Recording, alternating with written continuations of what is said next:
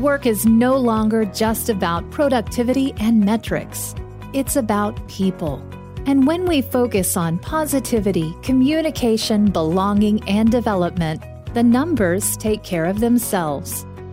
This is Work Human Radio, where we talk to authors, researchers, and business leaders about the latest trends making work more human around the world. Here's your host, Mike Wood. So welcome back to another Work Human Radio. I'm your host, Mike Wood. Very happy to talk to you today and very happy to be joined by Ann Fulton of Fuel 50. Ann, how are you? Great, and it's really good to be on the call with you, Mike. So Ann, if you could tell people a little bit about yourself and Fuel 50, that would be great just to kind of level set. Sure, amazing.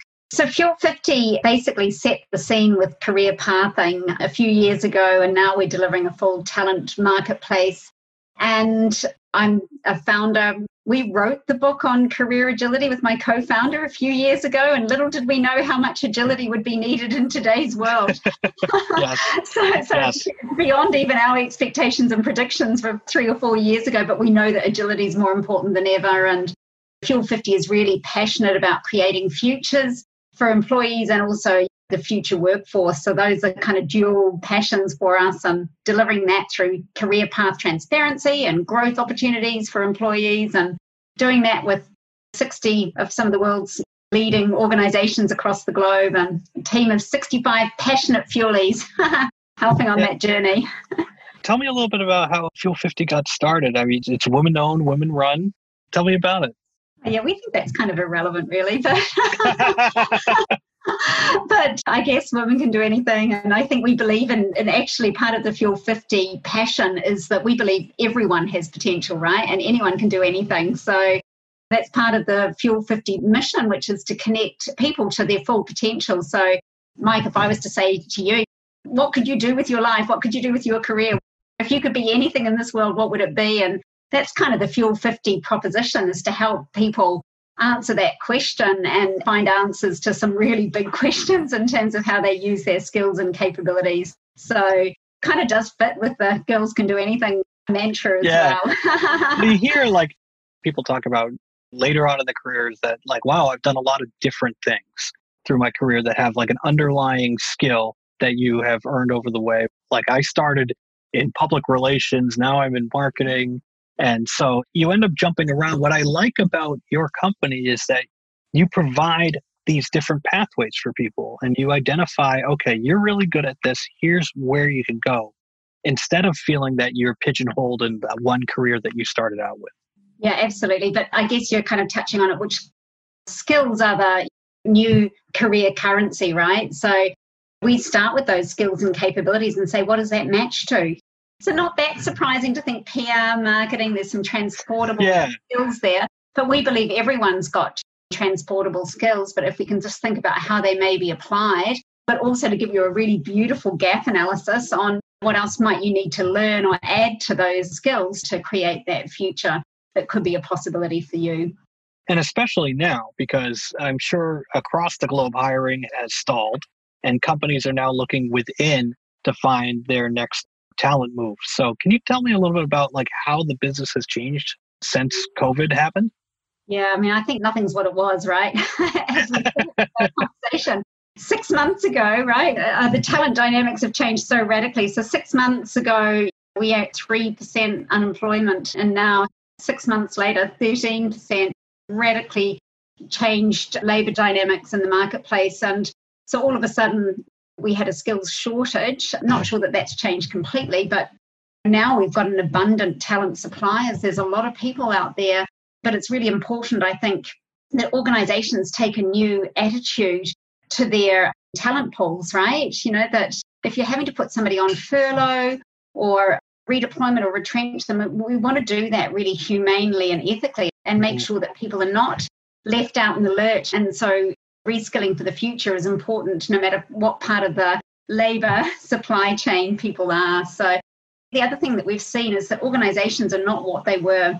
So 6 months ago, we might have all been doing one thing, but now not one of us is doing exactly what we were 6 months ago. Every single one of us is a gig worker or a remote worker. So nothing is what it was. And there's been huge tranches of people redeployed or repurposed or retrenched or on furlough. So organization structure that it was 6 months ago is radically different. And so what we're hearing from some of our client organizations, which is 3 years ago, we might have been thinking about succession management, right? And CFO replacement look like now. It's all about rapid redeployment. And I need somebody urgently to replace somebody that's branch manager, frontline person that's perhaps out with COVID or a whole branch goes down. How are we rapidly redeploying our workforce to map to urgent demands? And one of our best use cases is a biotech company, which is the first one to come up with a COVID-19 test. And we've been working with them for the last couple of years. But in the last 6 months alone, they did something like 374,000 reskilling actions. So that organization was getting ready and they were using our fuel gigs so that they were able to kind of pivot people to urgent business demands. And in this case, create amazing good with the first COVID-19 test, which I'm sure I just bought one online today. Well, it's very strange that all of a sudden every company in the world is, okay, stop what you're doing and let's try to figure this one problem out first. And I know that just like internally, we have a big event team, we have a big field marketing team. You can't go outside anymore. So now you got to reskill all those people. And they have skills and they're a part of our work human family. How can we use those skills to bring that more of an internal event focus or internal field marketing, the basic principles of it without being at a certain place, having a glass of wine with people? Exactly. I mean, we've all had to bring in kind of innovation into the way that we're working. Every single one of us has got to get used to Zoom calls. And I have one kid screaming and the other one like poking me, daddy, daddy, daddy, and just trying to navigate all that. Basically, the biggest thing I've found is I hope that the 9 to 5 comes back, that this whole notion of everybody has an hour before 9 o'clock because that's where they're traveling to work or that's where they're dropping kids off. And same on the other end. Now it's everybody knows you're home. Everybody knows you can work. So the whole thing is fascinating, but I love that your company thrives on people pivoting and being adaptable. I think that's great. You recently put out some research on like some of the skills that are trending during the pandemic. Do you want to talk about that at all? Yeah, no, we've seen some radical shifts actually, and some of it's not the least bit surprising. So remote workforce management is trending. Supply chain re-engineering is trending. And transformation and workplace coaching. All of these things are starting to trend as being in demand.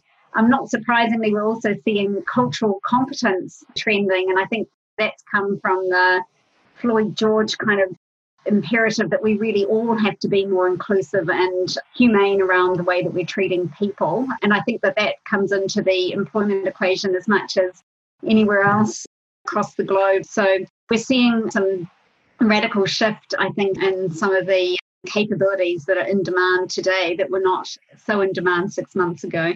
And I think it's all going to trend towards the better. Very rarely do you have a time where everybody gets to go home and focus on how can they do something better? How can we make HR better? How can we make workplaces better? Different things that have been a problem for a long time. Well, now's the time to change them. Where do you see HR going after this? I think into this new decade, we're already starting to see some of these new roles emerging. So one of the ones, not that surprisingly, but future of work leader, right? So somebody that's going to take responsibility for the future workplace. That's been one of the roles that we've seen. Remote workforce manager. So people that are facilitating everyone to work from home. And then work from home productivity coaches. I need those.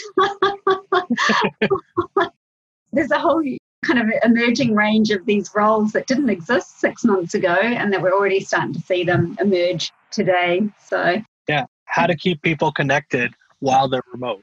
Exactly. We've seen that a lot in our product. We've seen recognition has actually gone through the roof during this time. Anecdotally, as a person, when this all started, the Boston area was hit very badly. And so you're sitting at home, you're worried about your parents, you're worried about friends, family. You don't know what's going on. You're worried about your job.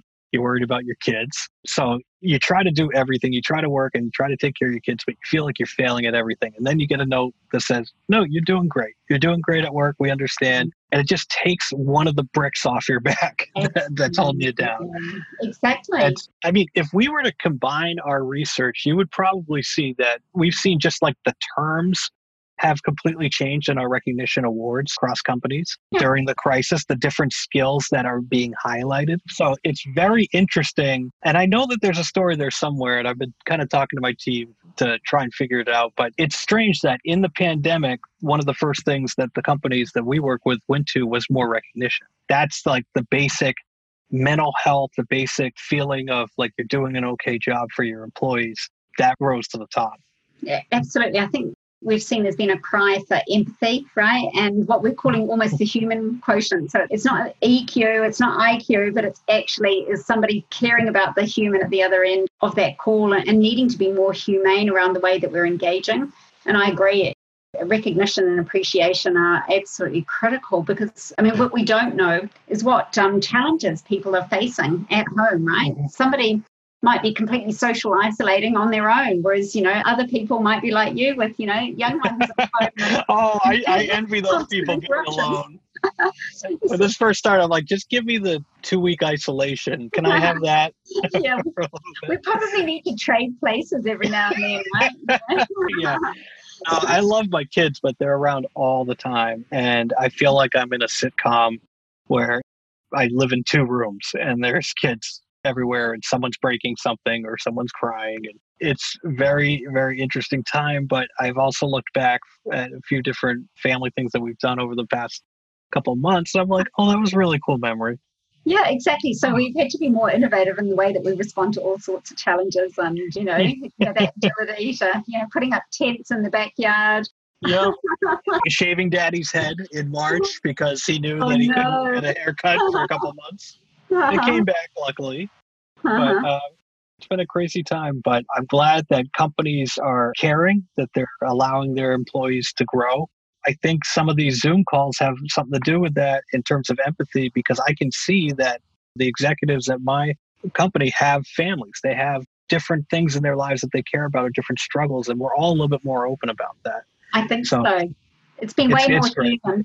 I'm really hopeful around the decade ahead for talent, because I think it's going to be less process-oriented and less about automation and more about humanizing. We were talking about this pre-COVID, but now I think it's absolutely accelerated the trend. So more human, more people, more employee-centric, more humane. And I think technology can support that, surprisingly. Who would have thought that these connections would have grown in a time of social isolation across the globe? Yeah. So it's been powerful what has been achieved. And I think there's a lot more that we can do into this next decade. Yeah, I look forward to seeing you again in person and seeing anyone in person.